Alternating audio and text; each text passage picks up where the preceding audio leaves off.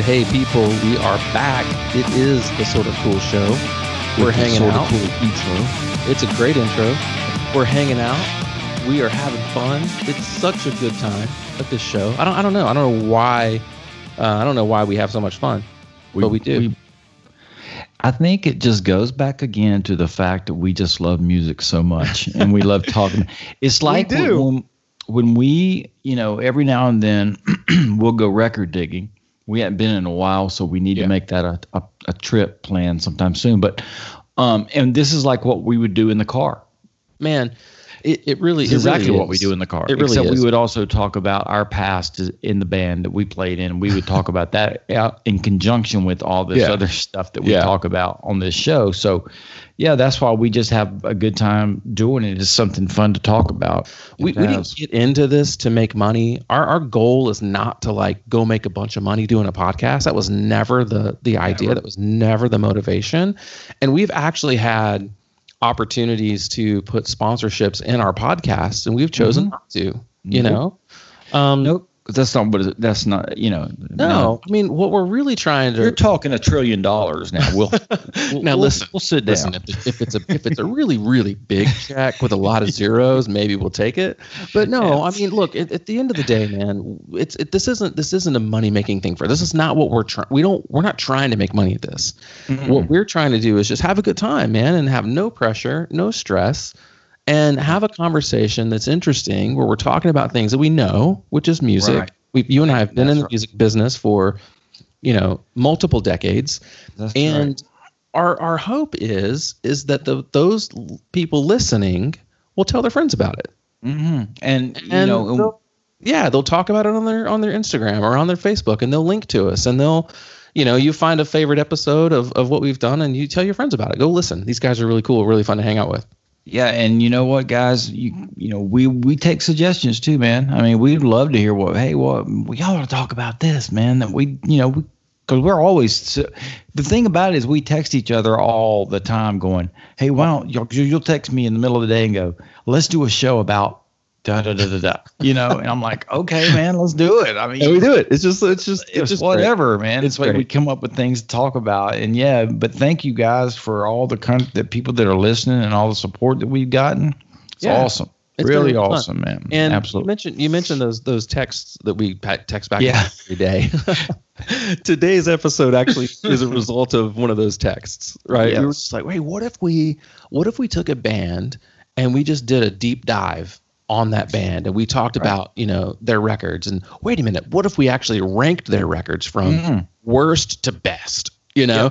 And then you were like, dude, I'm doing that with Kiss. We're like, okay, great, let's do it. So the cool thing about it is, Kiss has such a massive catalog. Oh God, you're the biggest Kiss fan I know, and I know you will refute that. You'll say I'm not the biggest Kiss fan, but you're the biggest Kiss fan I know, man, and I've known you for a long time. Well, I am a humongous Kiss fan, and my Kiss fandom goes back a long way. There are people that are, I look like an absolute peon compared to people out there who are Kiss fans that I'm aware of. And, it's just mind blowing how some of these other folks are so much bigger Kiss fans than me.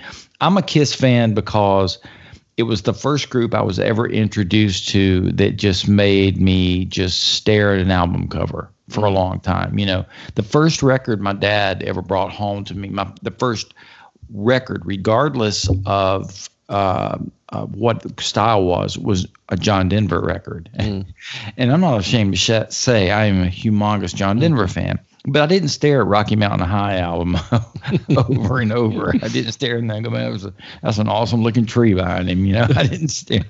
But when I got Kiss Alive, I freaked out, like most Kiss fans have done.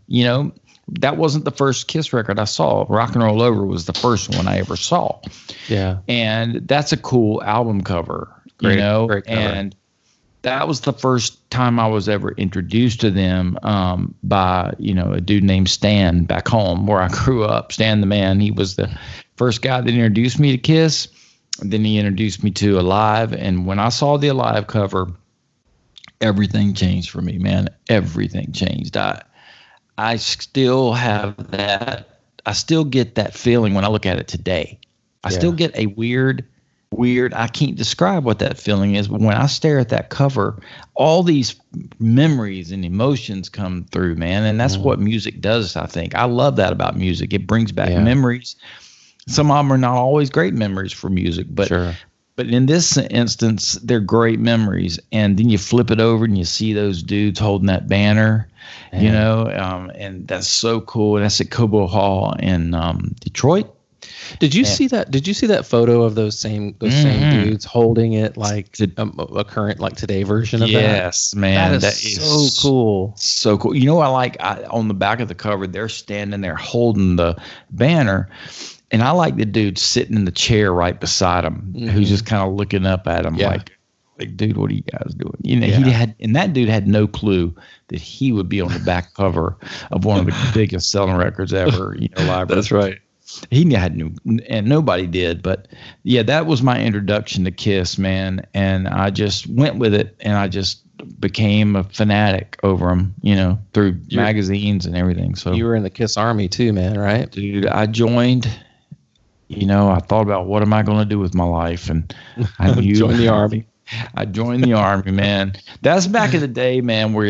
And what's interesting is, back in the day, when those albums came out, the original records, you know, you got inside the record, inside the jacket and all that kind of stuff, the cover, you got the little order blank, you know, and it had all the T-shirts and stuff you could buy, pictures and whatever. And there was always a cutoff thing to join the Kiss Army for $5.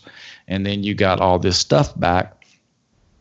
And the coolest thing you got was this triangle sponge. It was yellow, and it had the red Kiss Army logo on it. And the first time I ever saw them at the end of the show, the end of the night, is, you know how when we see them now, all that glitter comes down and all that kind of stuff. That did, but also a million sponges came down with the Kiss Army. So you're running around grabbing them and stuff. So yeah, I was in the Kiss Army, and what I was going to say was, now when I go back and as a vinyl guy, I went back and bought a lot of these old Kiss albums that I had, you know, gotten rid of back in the day, and some of them still have those order blanks in them. And I love that, man. That is one of the coolest things. But yeah, I'm a lifelong member. Today, I think it costs like $750 to join the Kiss Army, and you don't even get the sponge. And then if you want to get a meet and greet with the band, you got to pay like $5,000 or something. It's crazy, man. Man, so much has changed. Times have changed so much since those days, those early days, man, in the 70s of, you know, just like experiencing. I remember, you know, you used to be able to, like, the back of all these albums would have the fan club P.O. box. Yeah, right? That's right. And that's you could write to them, and like, you know, your thought, at least for me as a kid, was, oh, they're going to get this, and they're going to read my letter, and they're going to, you know, they're going to write me back and whatever. And that's just, in most cases, that is just not the way it works. No, but back then, it's cool to dude, think that Paul Stanley exciting. actually sat down and actually signed the picture. You think he did that, right? Yeah, it's just an exciting thing, you know. And you mentioned earlier, man, it's just what music does to you. That's right. It does, man. And, you know, talking about what we were just referring to, you know, I would send off, like, I would really literally, as a 12-year-old or whatever, I would sit down and go, "Dear Paul Stanley, I love Kiss. Please send me a picture of the band." And I sent, and, you know, and I'm not kidding you. Yeah. 3 months later, I get a picture in the mail of Kiss. Yeah. With their, you know, and I know they didn't sign it now, but back then, oh my gosh, I'm like calling, yeah, man. So this is a little bit off topic, but kind of similar. You know, you remember, obviously, we have a really good friend named Dwayne Burks, right? Yes. Dwayne. So you know his son Walter, right? You know he collects, or at least collected, business cards? Did you know this? No, I didn't. Know that. So he would write to famous, like, business people, or, you know, athletes or presidents even. Really? And say, "Hey, I'm so and so. You know, I collect business cards. Can you send me a business card?" And so, like, he showed them to me one time, and he has a business card that he got from prison from John Gotti. Dude, is that crazy? Right there is like the pinnacle. It's baller, man. Like, it's so it cool. It is so baller. See, Steve and I are not in the mob, but we're pretty darn close. We know a whole lot about the mafia, right? We are mob historian fans. We there's some podcasts that we follow about the mafia, and we love all movies related to that and blah blah blah blah blah. You know, we don't endorse, of course anything that the mob does and stands for, but it is surely cool. It would be surely cool to get a John Gotti business card from that freak, man. That is crazy. Yeah, so he got that. He's gotten some from from the office of whatever president, and That's office of this different CEO or that different CEO. It's really he has a big binder full of them. It's really cool. Way. Wonder what John said. He probably said John Gotti. I can't remember. Killer. That's right. I can't remember, but I feel like he actually signed the card as well. Man. It's really, really cool, man. I thought that was really interesting. Anyway, so hey, you never know, man. You can write to your favorite band's fan club, or you can write to a mobster in prison. Man. You never know, dude. And the funny thing is, the mobster replied. Oh my God! John Gotti. Again, Gotti was like he was a mobster for the people. He was a celebrity. You know what? He was people got ticked off when he got convicted, man. When he got convicted, loved him. Yeah, and and Kiss being from Queens. Yeah. We'll tie it in right now. Yeah. So back in 70, when Wicked Lester was getting going, which is the band that they were in prior to starting Kiss, Gene and Paul, and they had turned down an Epic record deal. They had turned it down, man, and because they knew what they wanted. So and when they started getting Kiss together, and they started rolling in 73, the mobsters were out. I mean, was in the heyday, man. That was like the heyday of the mob, right down in Queens and Brooklyn and all that area. And it wouldn't be surprised with me if they didn't rub shoulders with them. I mean, right there in Little Italy or wherever they were and all that kind of stuff, man. God, that's cool. I bet John Gotti was a Kiss fan. I bet that mug's seen them more than I've seen them, man. That's right, man. That's right. So Kiss, again, you're the biggest fan I know, and I've seen Kiss only 4 times. Okay. And 2 of those times I saw them with you. Saw them on the Makeup reunion tour way back in the 90s. Right. Late 90s, right? Mid to late 90s. Yeah, and then not 97, 98, something like that. Yeah, and then you and I saw them again on the End of the Road tour. I came out to Charlotte and we saw that show together there, that was the second time you and I had seen this particular tour. It was last August. Yeah. What a fun show, man. It was, and that was one of the first times I'd ever seen them do Crazy Nights with makeup. Yeah, that was weird for me.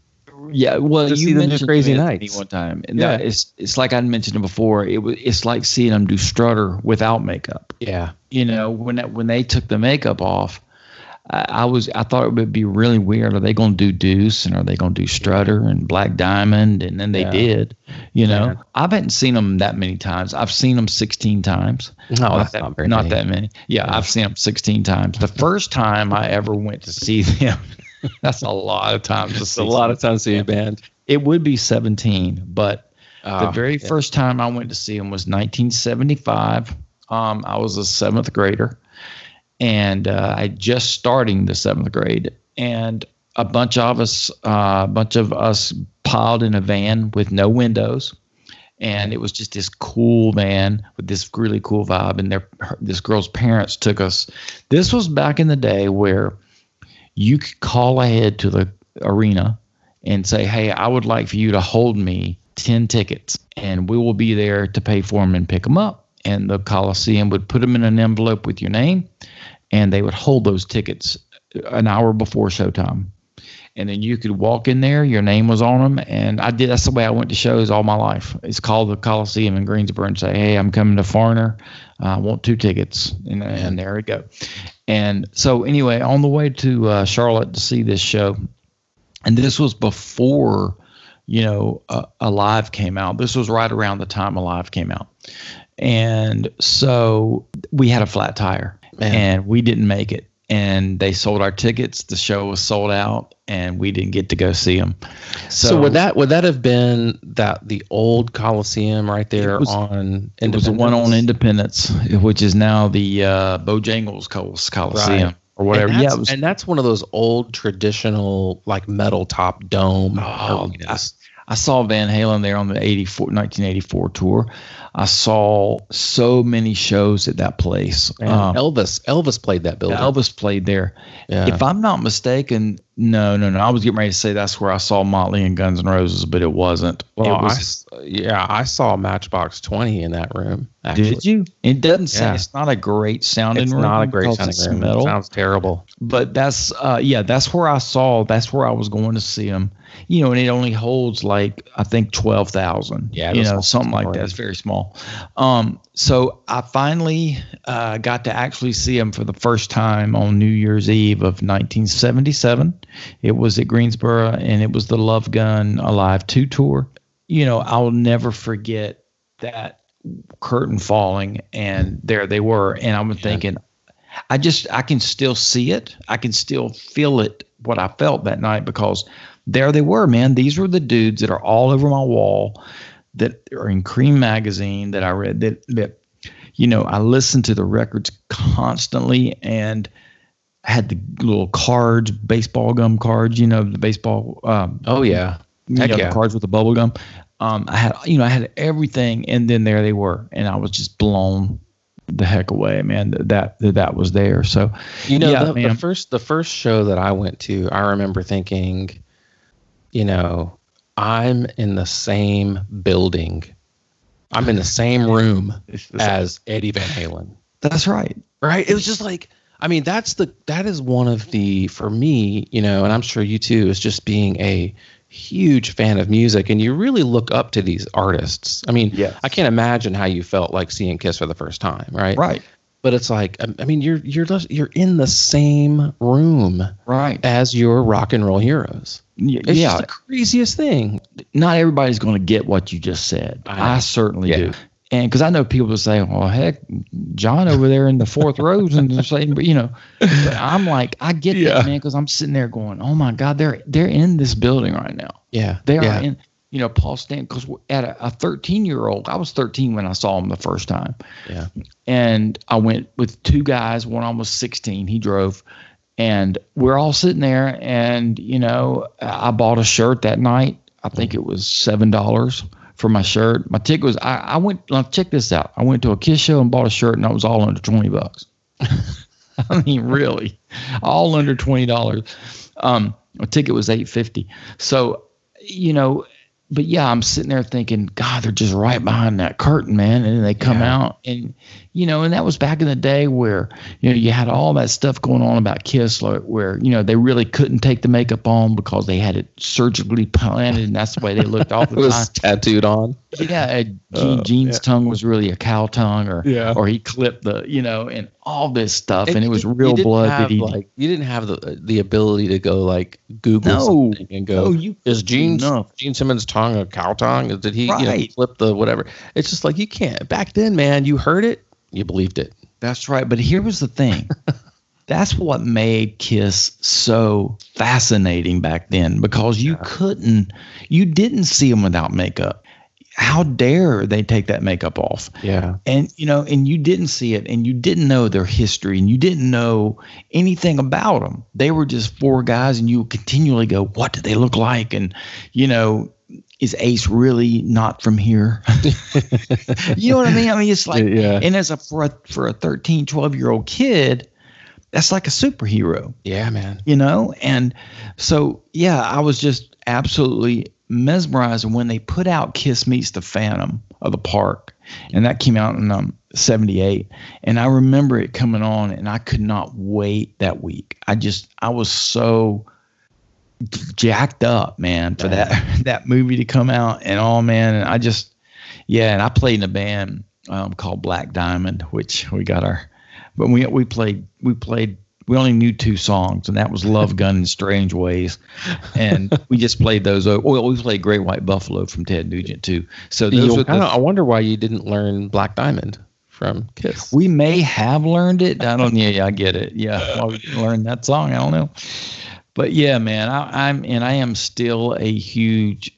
Still to this day, I am just as big a fan as I was when I was 12 years old. And I was talking about when first time I saw him, my mouth dropped, and it didn't do that again. And I saw him a bunch, and I saw him several times in non-makeup, and that was weird, But the time it dropped, my mouth and jaw dropped again, was on the reunion tour when they first put the makeup back on. Yep. And I when the curtain dropped again, I felt like it was 1978 all over again. And that was just that feeling, man. And I just will never forget it. But a little bit about, the thing about it is, man, we're going to do some record countdowns, and that's going to be kind of cool. But they played their first gig on January the 30th in 73 at a place called the Coventry. It was in Queens. It was 26 degrees outside and hardly nobody at the show.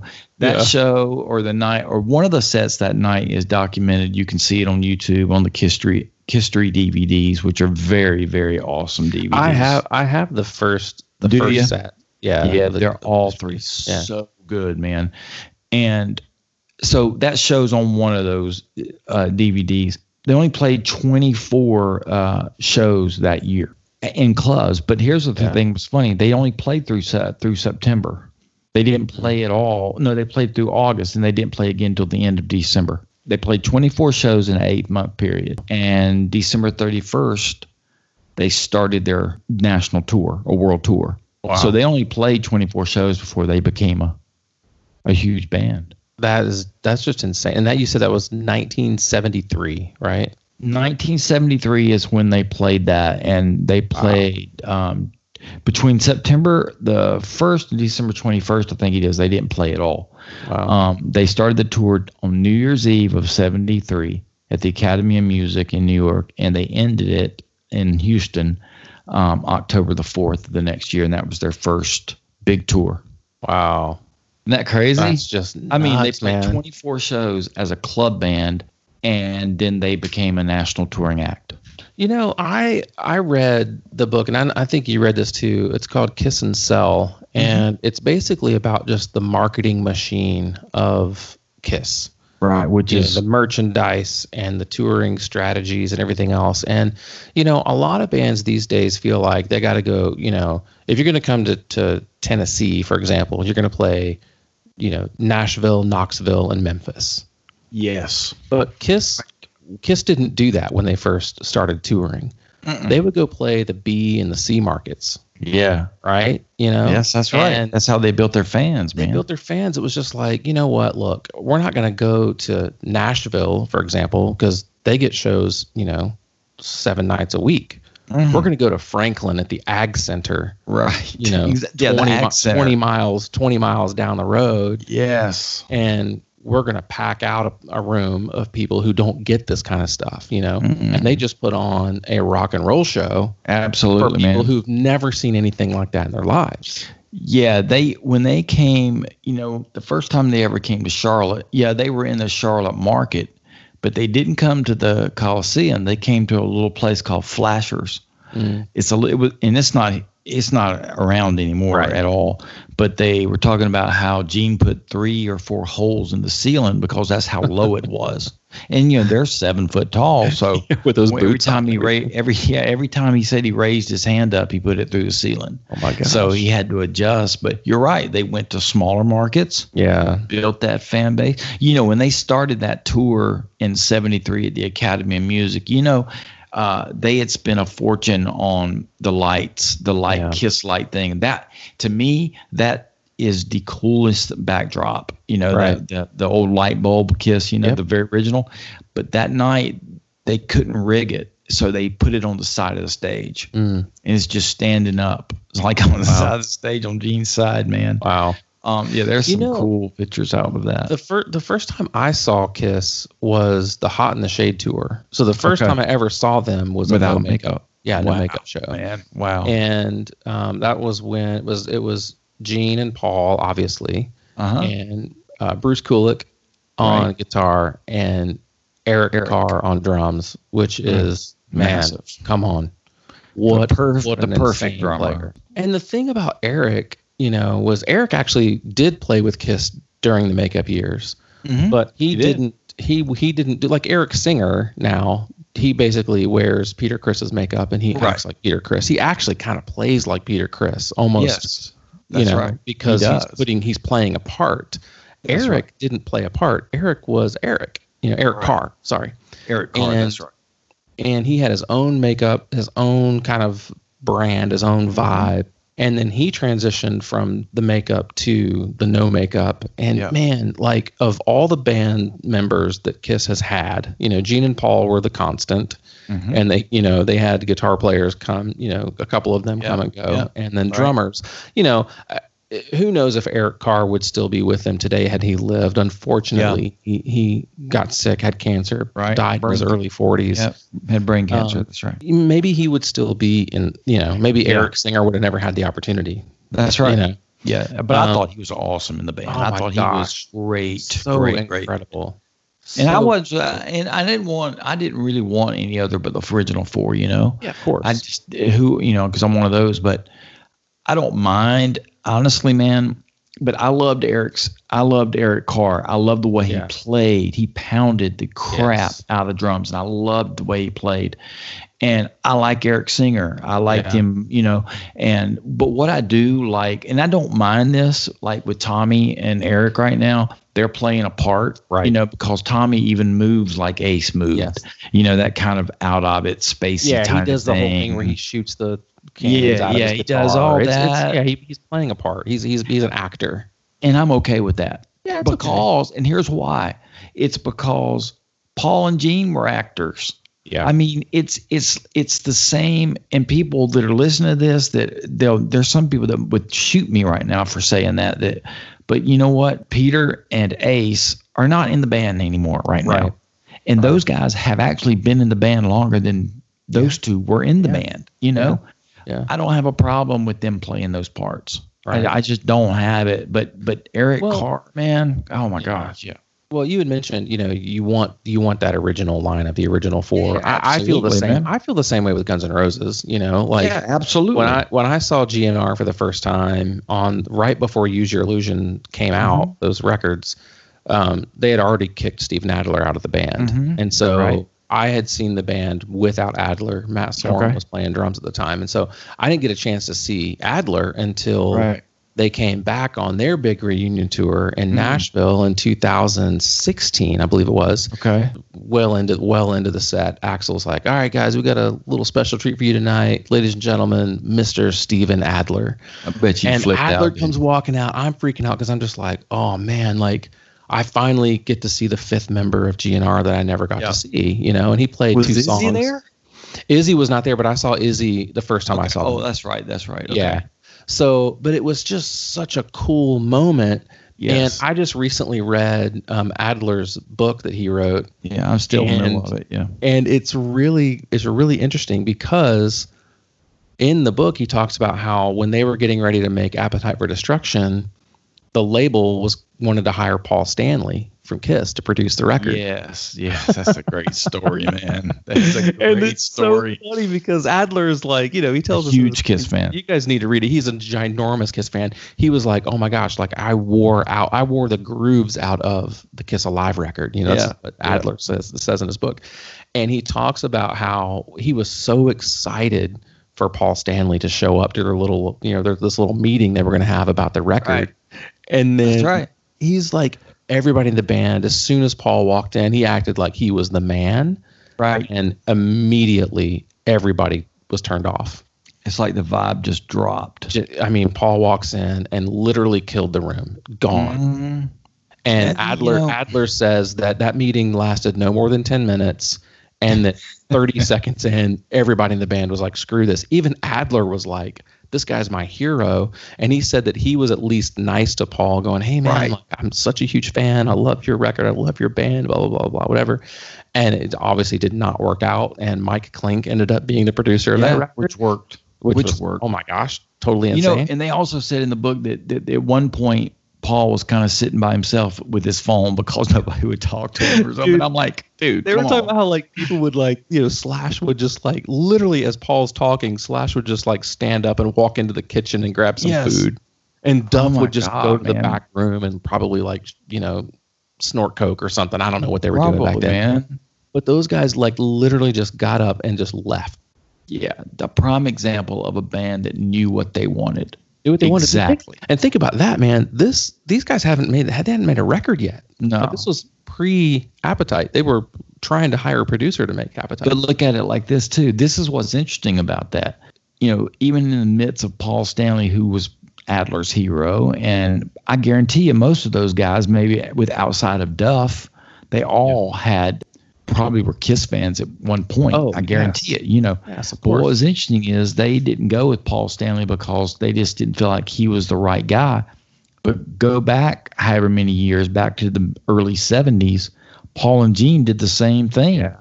I mean, they knew exactly what they wanted with Kiss. Yeah.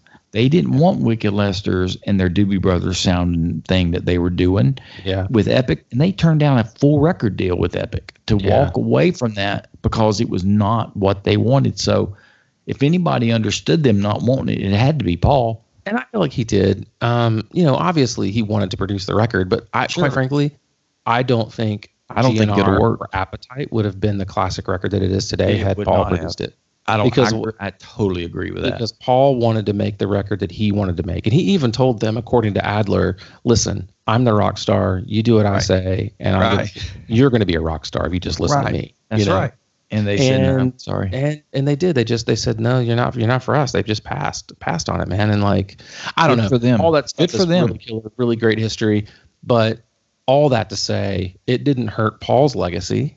Because we're getting ready to talk about not the entire catalog, because we felt like that was a bit much. Oh my gosh, we're going to talk about their, in your opinion. In my opinion, is the best opinion. By the way, just to let you know that. You have all. One of the things you mentioned a minute ago, Steve, was the Kiss and Sell book. Yeah. There's a couple other books that people really should read if they want to just really get the history, like deep history of the band. One of them is called Behind the Mask. Written by Ken Sharp, and the second one is called Nothing to Lose, written by Ken Sharp along with Gene and Paul. I have both of those. Nothing to Lose takes you through like 73 to like 75, 76, somewhere around that area. Behind the Mask goes from the beginning all the way through to the end of wherever it is, maybe even through the. Both of them are amazing books. They interview a lot of people, like different artists, different producers. I mean, different session guys and people that worked with the band. A lot of behind the scenes people. It's interesting because Tommy Thayer has been with Kiss is probably about as long as Gene and Paul have been there as a videographer. That's what he's done. He's the one that put together all of the Kisstories. Wow. And the books that they put out, the Kisstory book that is a tabletop book. I don't have it. I wished I did. But Tommy Thayer was responsible for all those books. So that's what he did right before he did that. And Tommy Thayer was in Black and Blue. Black and Blue, that's right. Rock band. Man, so good. They were great. He's a great guitar band. He's an awesome guitar player. So I thought we would take now one that you have to remember that Kiss has had, according to what I found, was that they have had over 40 studio albums. I thought they had a lot less than that. Now they're including other live type records, other solo records, and that kind of thing. So also they've sold in excess of 100 million records in their career. So crazy. They've done well for themselves. Look, man, I just want $1 a record. That's all I want. No doubt. I'd be happy with $1. I would too. Could you live on $100 million? Could I? Yeah, I could. I could probably buy me a record store. I'd buy Spinner's record store up there. Yeah, and I think we sold as a band that we played. I think we sold 40 records.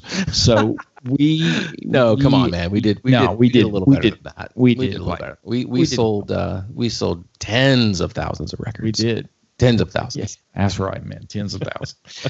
Okay, so what we decided to do, instead of taking Kiss's complete catalog and counting it down, it'd be like taking Elvis's catalog or taking Frank Sinatra or whatever. I'm doing my top 10. I mean, I have sat around and re-listened to records during the day when I didn't have clients in my office, and I would write things down. I go, no, I don't like that. So I'm crossing that out. Then I'd come back. It's been crazy. So this is the definitive final. This is it. All right, come on. We're putting this in stone, man. Number 10 came out October 1982. It is also my third favorite cover of all the Kiss records, and it is Creatures of the Night, which I love the cover, but it is my third favorite cover. This record to me sounds like early Kiss, and that's what I love about it. It's one of their later makeup records, right? A couple highlights on this record. The title track, of course. I think you love the song, I Love It Loud. Love that song. Yeah, that's on here. Paul's ballad, I Still Love You, is on here. His voice is just amazing on here. But a song that I just love, man, is War Machine. So good. That song and they played it on this last tour, and that's the first time. It's a Gene song. It's a Gene song, and I'd never heard it live in my life until this tour. So that's my number 10 coming in, Creatures of the Night. That's a good one. Number 9. Some people hate this record. They think it's ought to be thrown in the ocean. They can't stand it. And I'm not talking about the Elder. Oh, I was going to say Elder, man. So bad. No. It's Dynasty. Okay, yeah, man. May of 1979. Now, understand about 79. That's about the time. That's when disco was really you're talking Saturday Night Fever, the Bee Gees. That's also when Rod Stewart did Do You Think I'm Sexy, and so a lot of that kind of stuff was happening. So Kiss decided, that's one thing you could say about Kiss, where a lot of bands would just be done. No, they come out and do I Was Made for Loving You. And they did it and made it sort of a disco-ish thing, so that it worked for them. It was one of their few radio songs that actually it was. Well. And it's one of the things that on that record, Paul's voice, he gets this really high part in the middle. Yeah, he can't do it now, right? But back then he nails this really high, and I love that part. But 2000, man, Ace sings it. It's a Mick Jagger, Keith Richards tune. It's a Stones song. Another Sure Know Something, which I really like, and another one, Magic Touch, are on this record. So good record, man. I think it covers also really good. Awesome cover. I'd have to give it my fourth favorite. Okay, because it's number 3. But so Dynasty comes in there. Number 8 is my only non-makeup record, Crazy Nights. Yeah. Crazy Nights. September 1987 is when that record came out. This was just a slew. They put out a lot of good music in those non-makeup years, man. Yeah, they put out some killer songs. The title song is my favorite Kiss song. Crazy Nights. That's my favorite Kiss song. That's on here. But the other ones you heard on the radio, My Way, Reason to Live, good, and Turn on the Night. Yeah. Turn on the Night sounds like a movie soundtrack song to me. Yeah. But I love that record. That record's really good, man. It's got a lot of good songs on it. So Crazy Nights comes in number 8. Number 7's a little different. I pulled out another different one than it would be called a studio album, but it's MTV Unplugged. They did that in March of 96. This one featured Ace and Peter. They came back and did some songs. The one thing that's great about this record, the packaging on the vinyl is just tops, but it has such a great mix of songs. But what I loved about it was it had like old songs, like it had 2000 Man on it as well, but it also had Going Blind and Coming Home, which are two of just the best Kiss songs from way back in the early days. But it also had from the Elder, A World Without Heroes. And I love that song, man. That's a Gene song. It's on the Elder, and I love that song. And that song is a big memory song for me. The album's not, but the song is.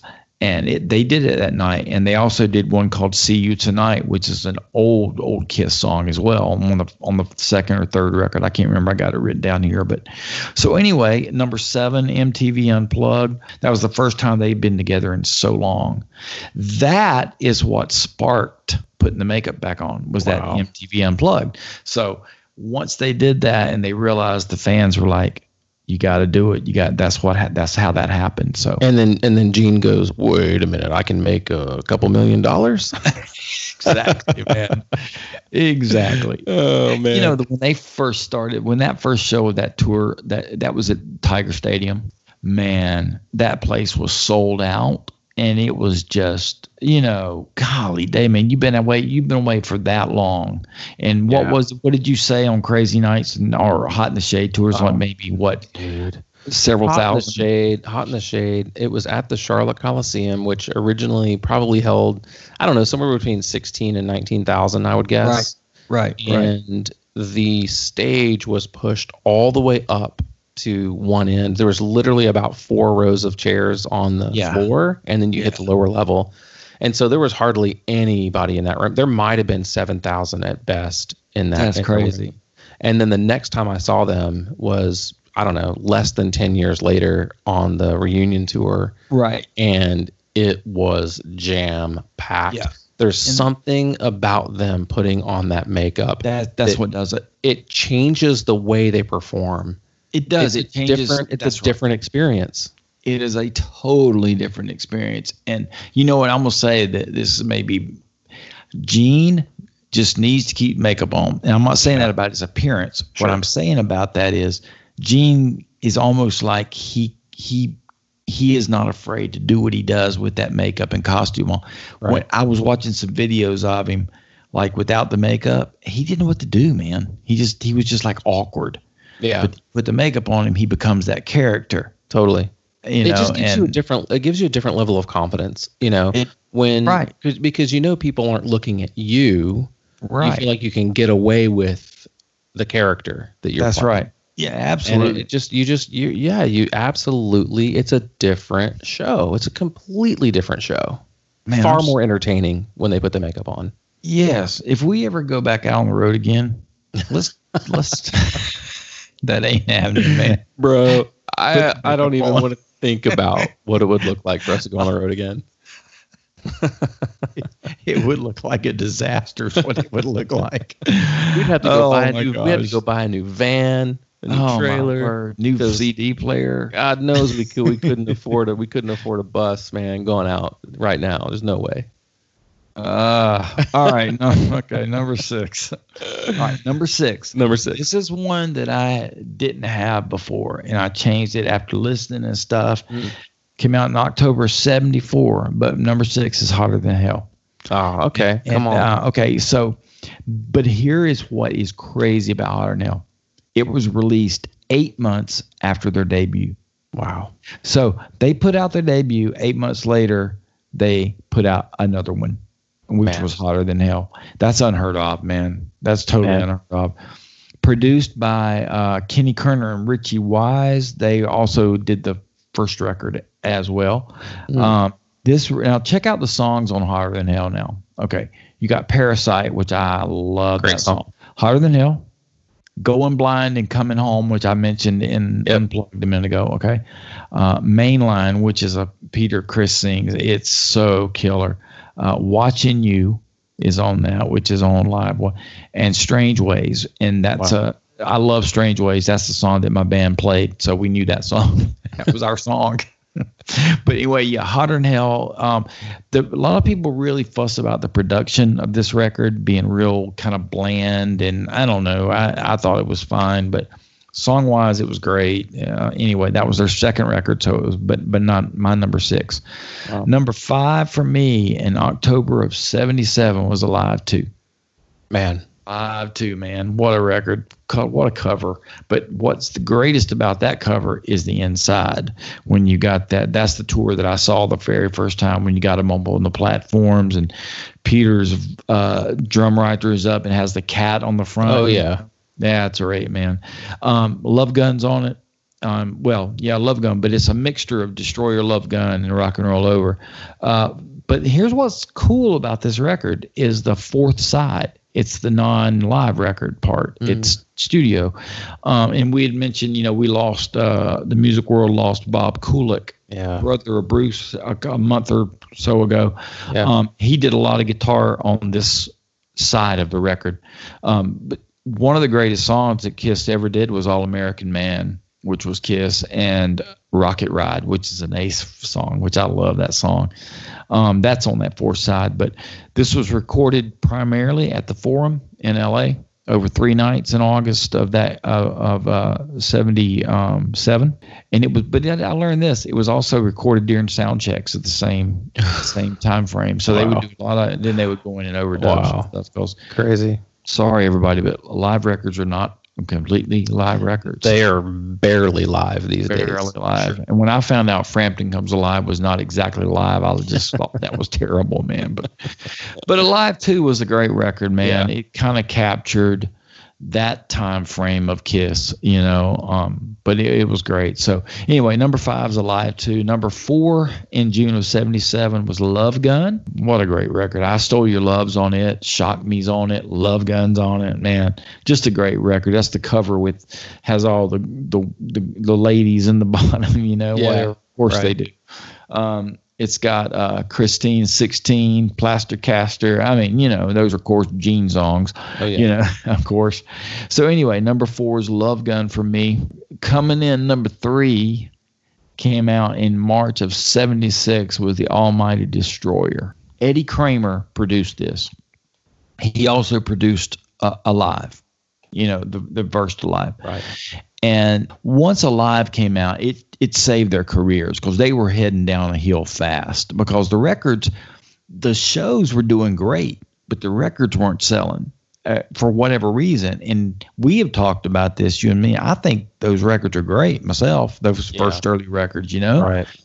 But Alive's what catapulted them. And I mean, Destroyer then came next, and absolutely, man, Detroit Rock City's on it, King of Nighttime World, God of Thunder, Do You Love Me, Beth is on that, which was their biggest hit. It went to number 2, and Flaming Youth, which I love. Never heard them do it live, but what a record. I mean, you said you had that shirt. It's like a hits record, man. It is. You had that shirt with the cover. Yeah. I've got the Destroyer album cover T-shirt, and it's I love it, man. I wore it out. I wore it out like a few weeks ago. I was on just a walk around the neighborhood, and this dude, walks past me.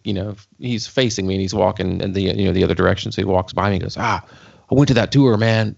Awesome band, love that shirt. And I was like, oh heck yeah, man, come on, good man, camaraderie, bro. Awesome.